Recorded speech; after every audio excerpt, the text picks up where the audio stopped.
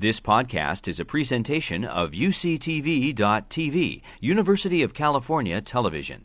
Like what you learn? Help others discover UCTV podcasts by leaving a comment or rating in iTunes. Today, what I'd like to talk to you about is what we know about the domestication of crop species and the impact of crops and agriculture has had on the Anthropocene. So, in many of these talks that I give, I usually start with this picture, which is, I don't know what to call it. Let's call it a New York kitchen sink pizza, where you've asked for every topping on this pizza imaginable. Maybe not pineapples. Pineapples in pizza is an abomination, so we'll not go there. But then I challenge usually my students or the audience to tell me how many species they think are in this pizza. Usually they'll say, oh, there's 5 or 10 species. If you look and count the number of species, and I've done that several times, I think there are 16 species on this pizza. There are products of 3 animal species. There are 3 fungal species. And there are between 11 to 12 plant species, depending on how you count. And the interesting thing about this is that all of these species have evolved only in the last 12,000 years. These are relatively new species in the evolutionary timescale. And they're new species because they are a special class of species we call domesticated species. And so what are domesticated species? Domesticated species are species that have evolved with humans and under human control so that we can derive resources or services from them. The most important, of course, are food. We use domesticated crop species and domesticated livestock species as our primary sources of nourishment as humans.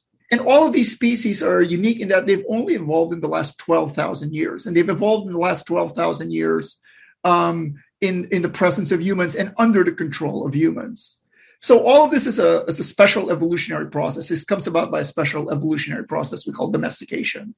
And domestication is this process that arises because of this very unique mutualism between 2 species. In this case, humans on one hand, and what we now know of as our domesticated crops or maybe our domesticated livestock.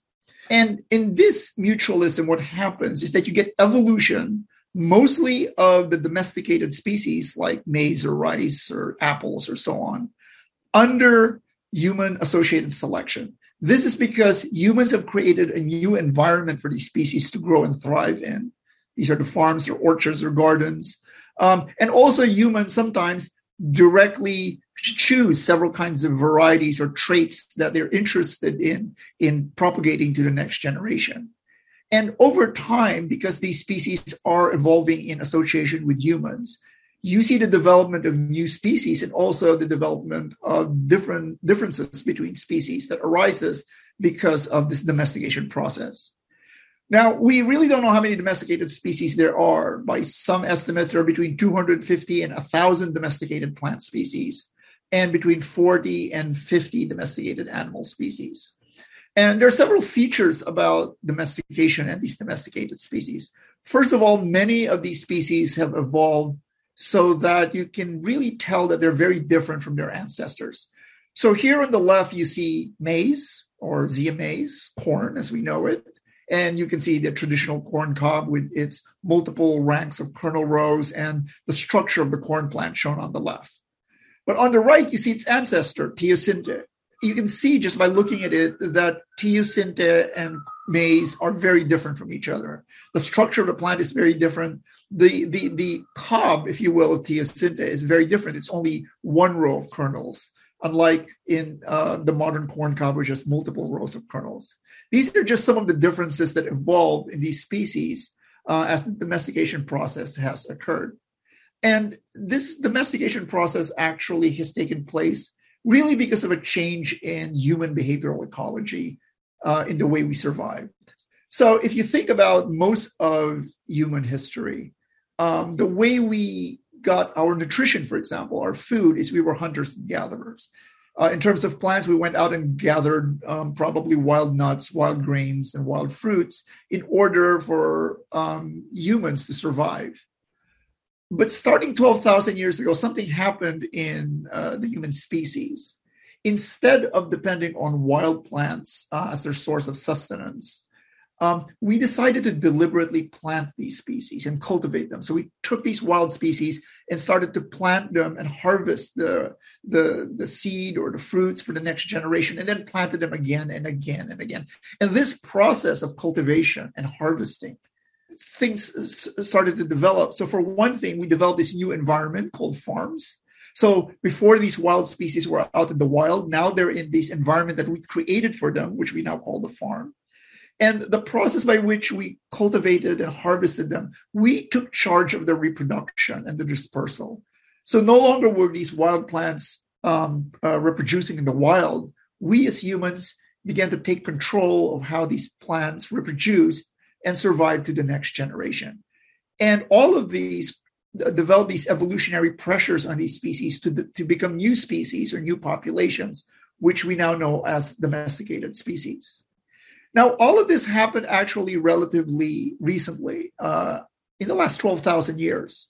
So almost all domesticated species we know of, with the possible exception of dogs, almost all domesticated plant species and almost all domesticated animal species evolved only in the last 12,000 years.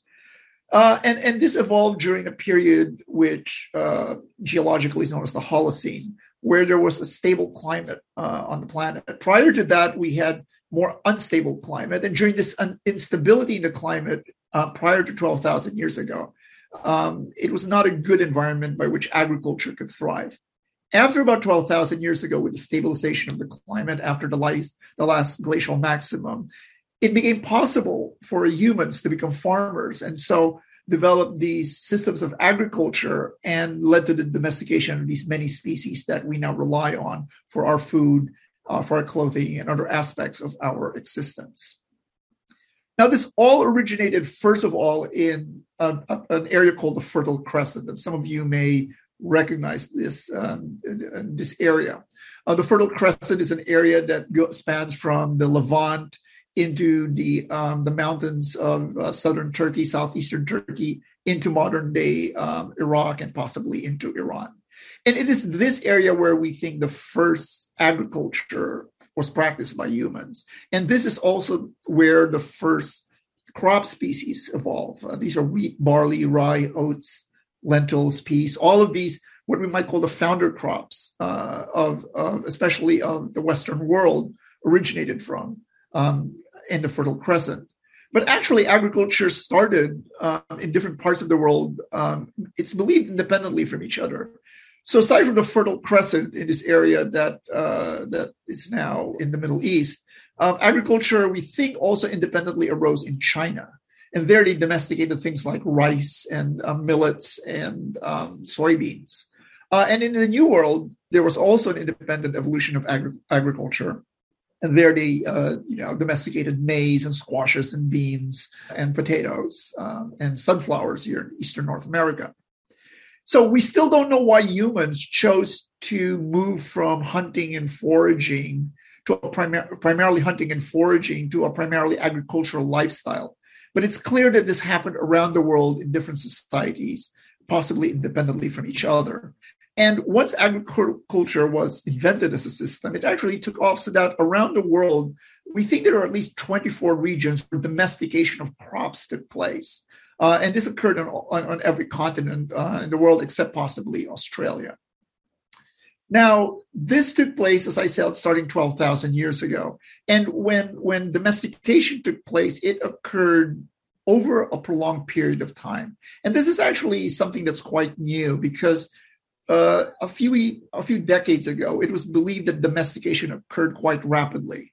So the models for how plants were domesticated into crops suggested that it occurred very rapidly, and in some models it occurred even as in a short time span, like a few hundred years.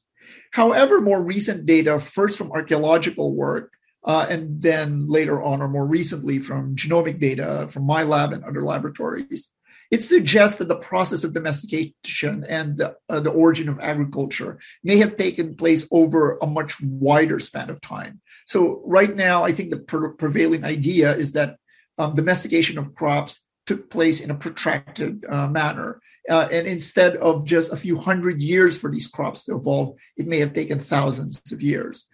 This is seen, for example, in the agricultural record, where if you look at archaeological sites, you see that indicators of domestication in plants like barley and wheat arose in populations and didn't go into fixation. That is, didn't spread throughout the entire species immediately, but it took about 2,000 to 4,000 years for a trait that we think of as a domestication trait to spread to the entire species. So domestication as an evolutionary process didn't occur very rapidly. We think it occurred over several thousands of years. And with the rise of domestication and the ensuing stability in food resources and agricultural surplus, what it did was intensify the sedentary lifestyle of humans, and it eventually gave rise to cities. And with the rise of cities, developed many of the aspects we now see in modern human societies, things like specialization and division of labor, the rise of trading economies, the development of monumental art and architecture, of centralized administration, of hierarchical ideologies, things like writing and things like property ownership. All of these can be traced to the rise of cities, which themselves can be traced to the domestication of crops and animals by which these cities eventually survived. And not only did agriculture and rise up, and the domestication of these species occur, but these species then spread around the world. So in this map of modern Earth, in the sections on green, you see where agriculture is intensively practiced, where the land has been changed over to agriculture. And as you can see, agriculture is no longer confined to the small area in the Middle East called the Fertile Crescent, or this portion of China or the Mexican highlands. Now agriculture is practiced across a very large portion of the Earth's surface. And this is indeed one of the hallmarks of the Anthropocene, that we have transformed the landscape so that large tracts of land are no longer left over to natural processes, but were developed under human control and human development. You can see the quite amazing spread of crops across the landscape in this slide, where what we've done is we've looked at the archaeological record, and we see where you see evidence of rice agriculture. And starting on the upper left, about 9,000 years ago, you see that rice agriculture occurs only in a few patchy areas around the Yangtze Valley of China. And then for the next 4,000 years, it's really confined to this area between the Yangtze Valley and the Yellow River until it occurs to about 5,000 or 4,000 years ago. And then starting about 4,000 years ago, you see a rapid spread of rice agriculture all throughout East Asia and then into Southeast Asia. And before you know it, almost all of Asia is now practicing rice agriculture. So in a period of about 9,000 years, you see this crop move from a very restricted area in the world to now dominating an entire continent. And in fact, rice is now grown in all of the continents of the world except for Antarctica. My lab has tried to look at both archaeological data as well as genomic data, looking at the DNA sequences of traditional rice varieties to try to reconstruct the spread of rice and actually other crop species as well. And this is from a more recent paper we did where we showed that what I just told you, rice was originally restricted to this area between the Yellow River and the Yangtze River.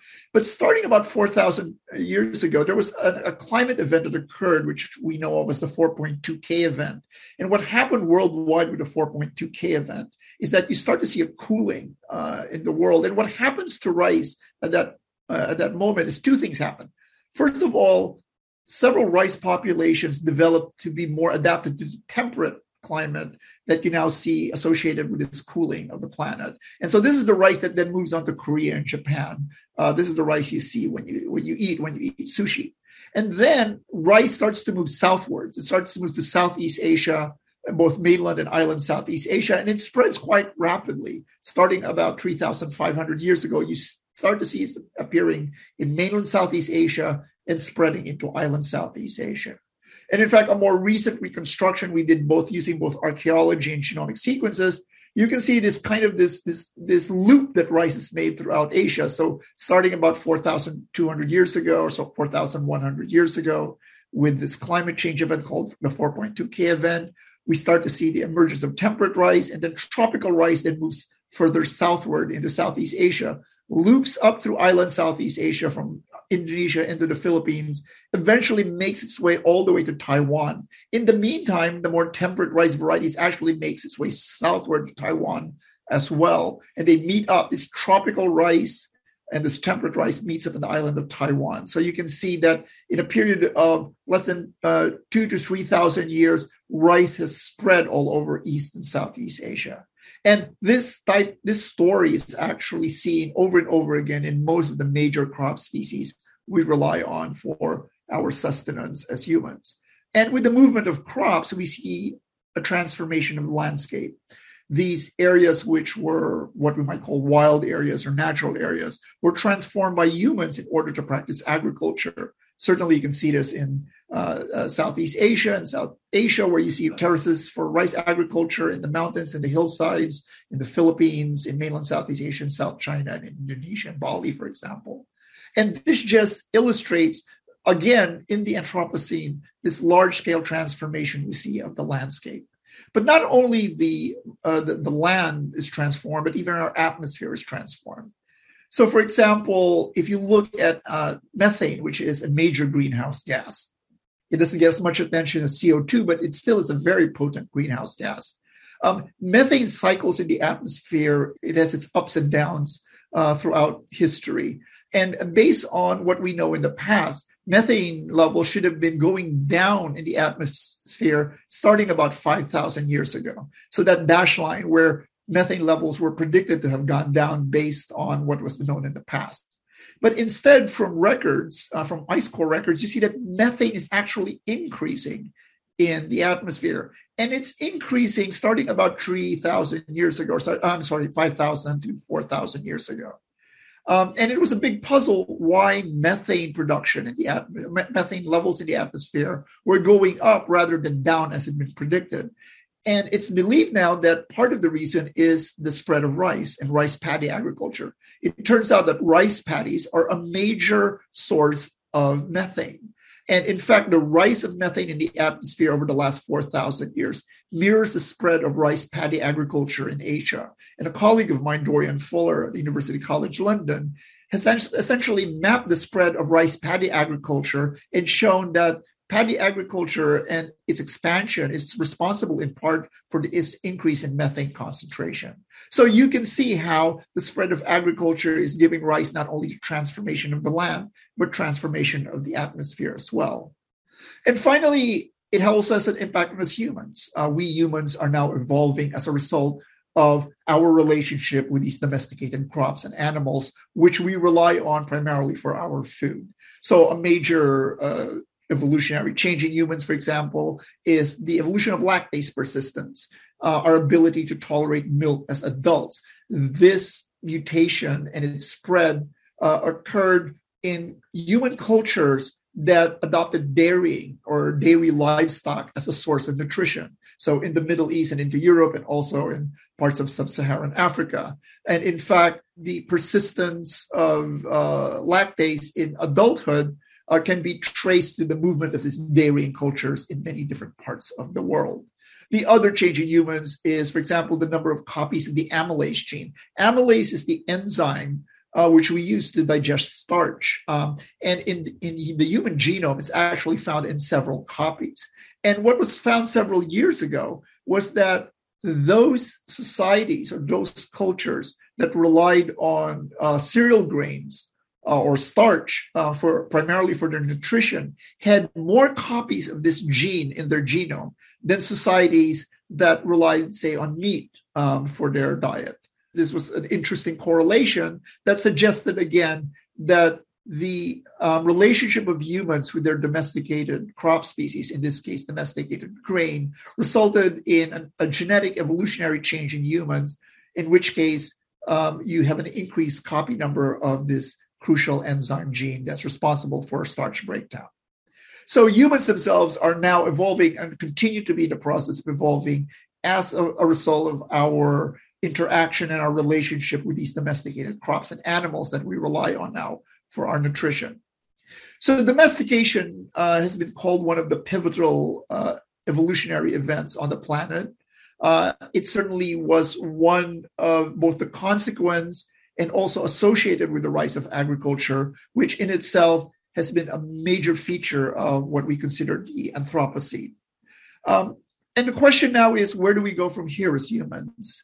Where are we? Well, in many ways, we're stuck with agriculture. Many investigators, including my friend Dorian Fuller at University College London and others, have called agriculture a labor trap for humans. We've been trapped into agriculture as a system by which we gain most of our nutrition. And so, for better or for worse, for the immediate future, we're stuck with agriculture as the major system by which we feed ourselves as humans, and we continue to rely on these domesticated species for our nutrition and for parts of our clothing and so on. But we're faced with challenges as humans. For one thing, human populations, because of better agriculture, human populations are increasing. And in order to meet the nutritional needs of humans, we also have to increase our agricultural output. It's been predicted that our yields of maize, rice, wheat, and soybean, for example, need to increase by 60% over the next 30 years to meet the population in the year 2050. Now, this is a daunting challenge, and you might be heartened to know that actually yields have continued to increase in our crops by the rate of 1% a year due to basically implementation of scientific agronomic practices, as well as the development of new varieties that allow for an increase in yields in the farm. The problem is that a 1% increase every year is no longer enough. We have to increase our yields by 2% a year in order to meet the increasing population we find the planet in. And also in the face of things like climate change, increasing urbanization, that is making the land that we use for agriculture either deteriorate or get smaller and smaller. We face this challenge as a species.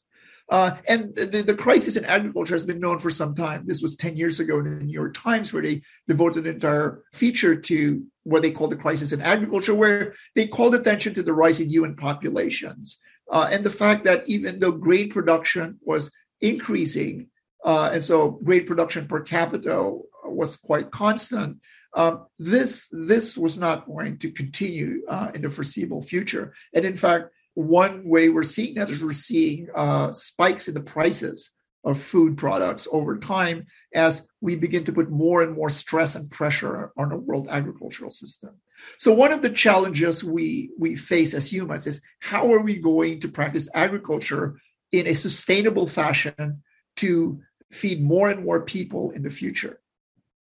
So domestication of crops, which is what led to the rise of agriculture, is something that has occurred on the planet and is a hallmark of the Anthropocene over the last 12,000 years.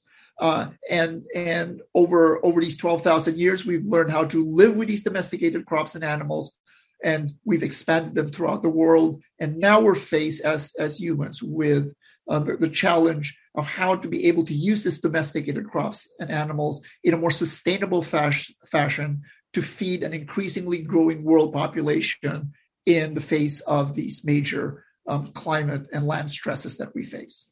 So I thank you very much for your attention, and I hope you learned something from this, and we'll be able to answer questions later on. Thank you very much. You've been listening to a podcast by University of California Television. For more information about this program or UCTV, visit us online at uctv.tv.